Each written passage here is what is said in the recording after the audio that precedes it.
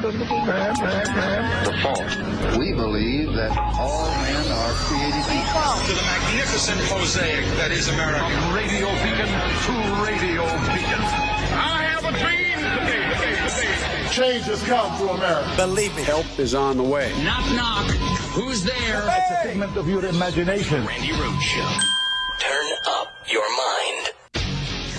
Looks like we have some breaking news out of Alaska where NBC News projects, oh my gosh, a Democrat just won the special congressional election? Huh. Beating out Trump's pick, Sarah Palin? I just learned that reading that off the prompter. Wow. Wow. Thank you, Alaska. Thank you. I've been waiting 15 years to say this. Sarah Palin lost to a Democrat. Sarah Palin. She lost to a Democrat. She didn't lose because she's a nut job. She lost because the party she belongs to is a nut job.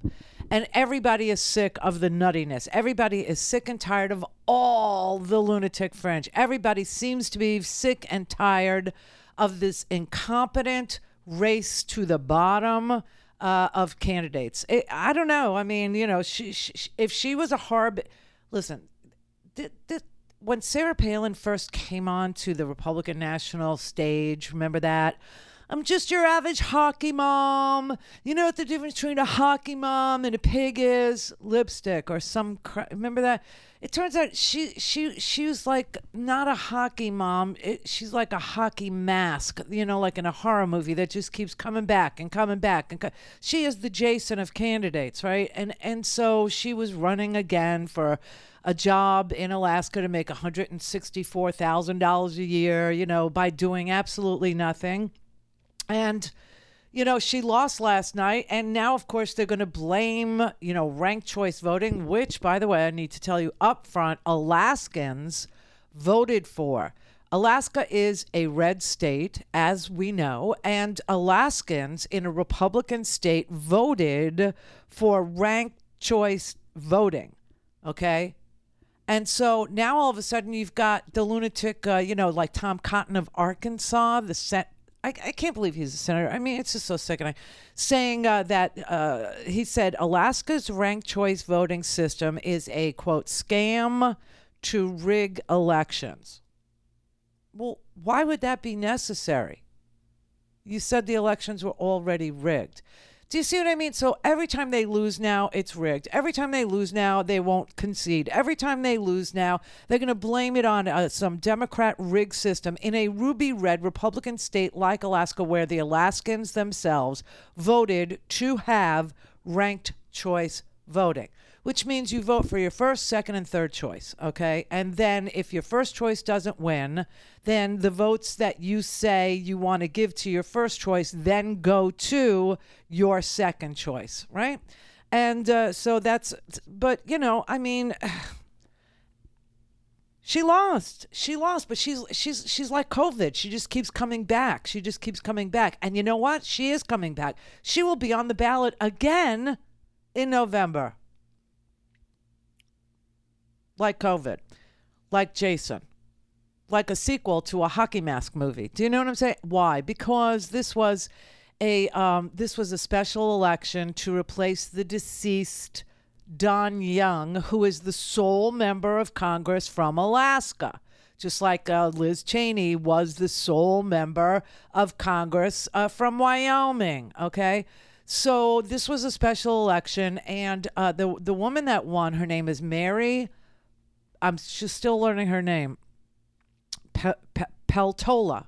Mary Peltola. Congratulations, Mary Peltola, who is a native Alaskan, and she is the first native Alaskan to ever be elected. Now, and she's only going to be there until, you know, the next election, which is in November, but let's just hope she wins again, okay? Because she will be replacing Don Young, who died. I think he died in March.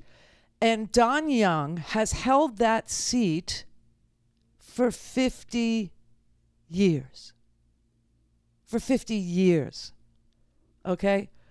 So here's the report. Don Young represented Alaska in the at-large seat for 50 years. 50. Since 1972. Oh, my God.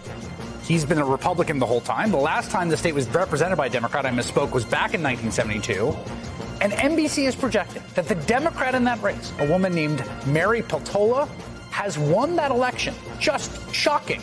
You see who she won it over. Sarah Palin, of course, the erstwhile governor, who was then a VP candidate in 2008 and then resigned the governorship and then had a reality show and then kind of, I don't know what happened to her, but wanted to get back in the game.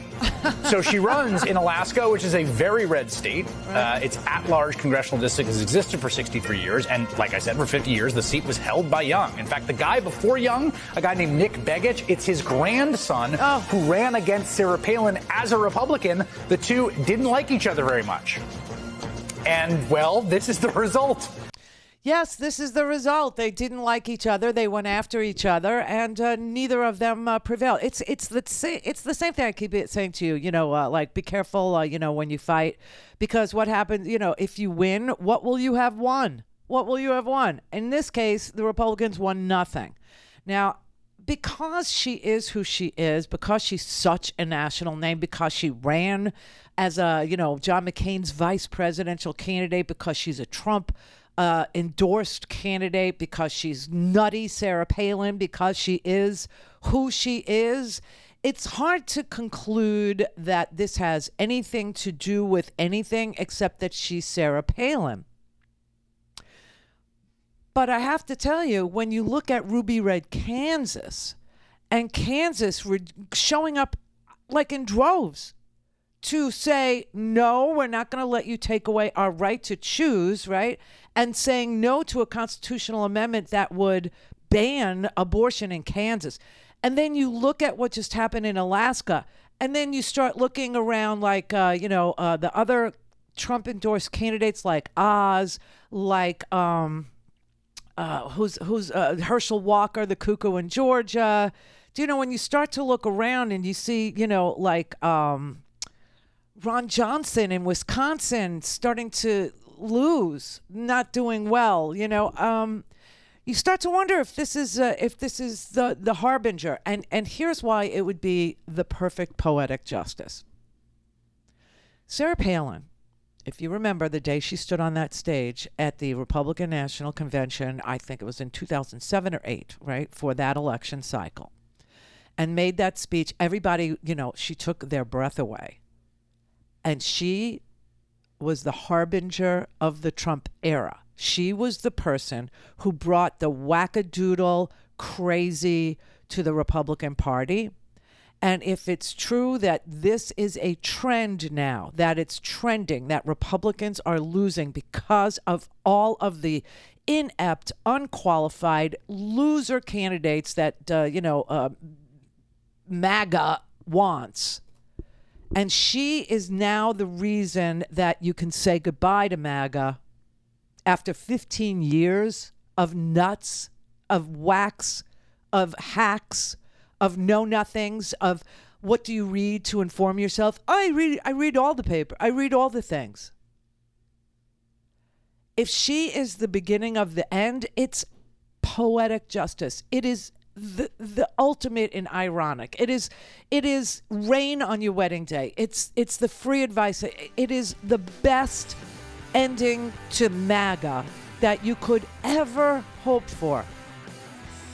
Because she started it, and maybe she'll end it. Maybe Alaska's rejection of Sarah Palin is the same as Alaska's embrace of Sarah Palin. Maybe it began with her and it ends with her. And in November, we will have ourselves an election that includes giving Joe Biden the kind of Congress that FDR had, the kind of Congress that LBJ had, and the kind of progress that those two presidents were able to do for the middle class of this here country. That would be the best end to the worst last 15 years in politics we could have ever. Well, we knew it.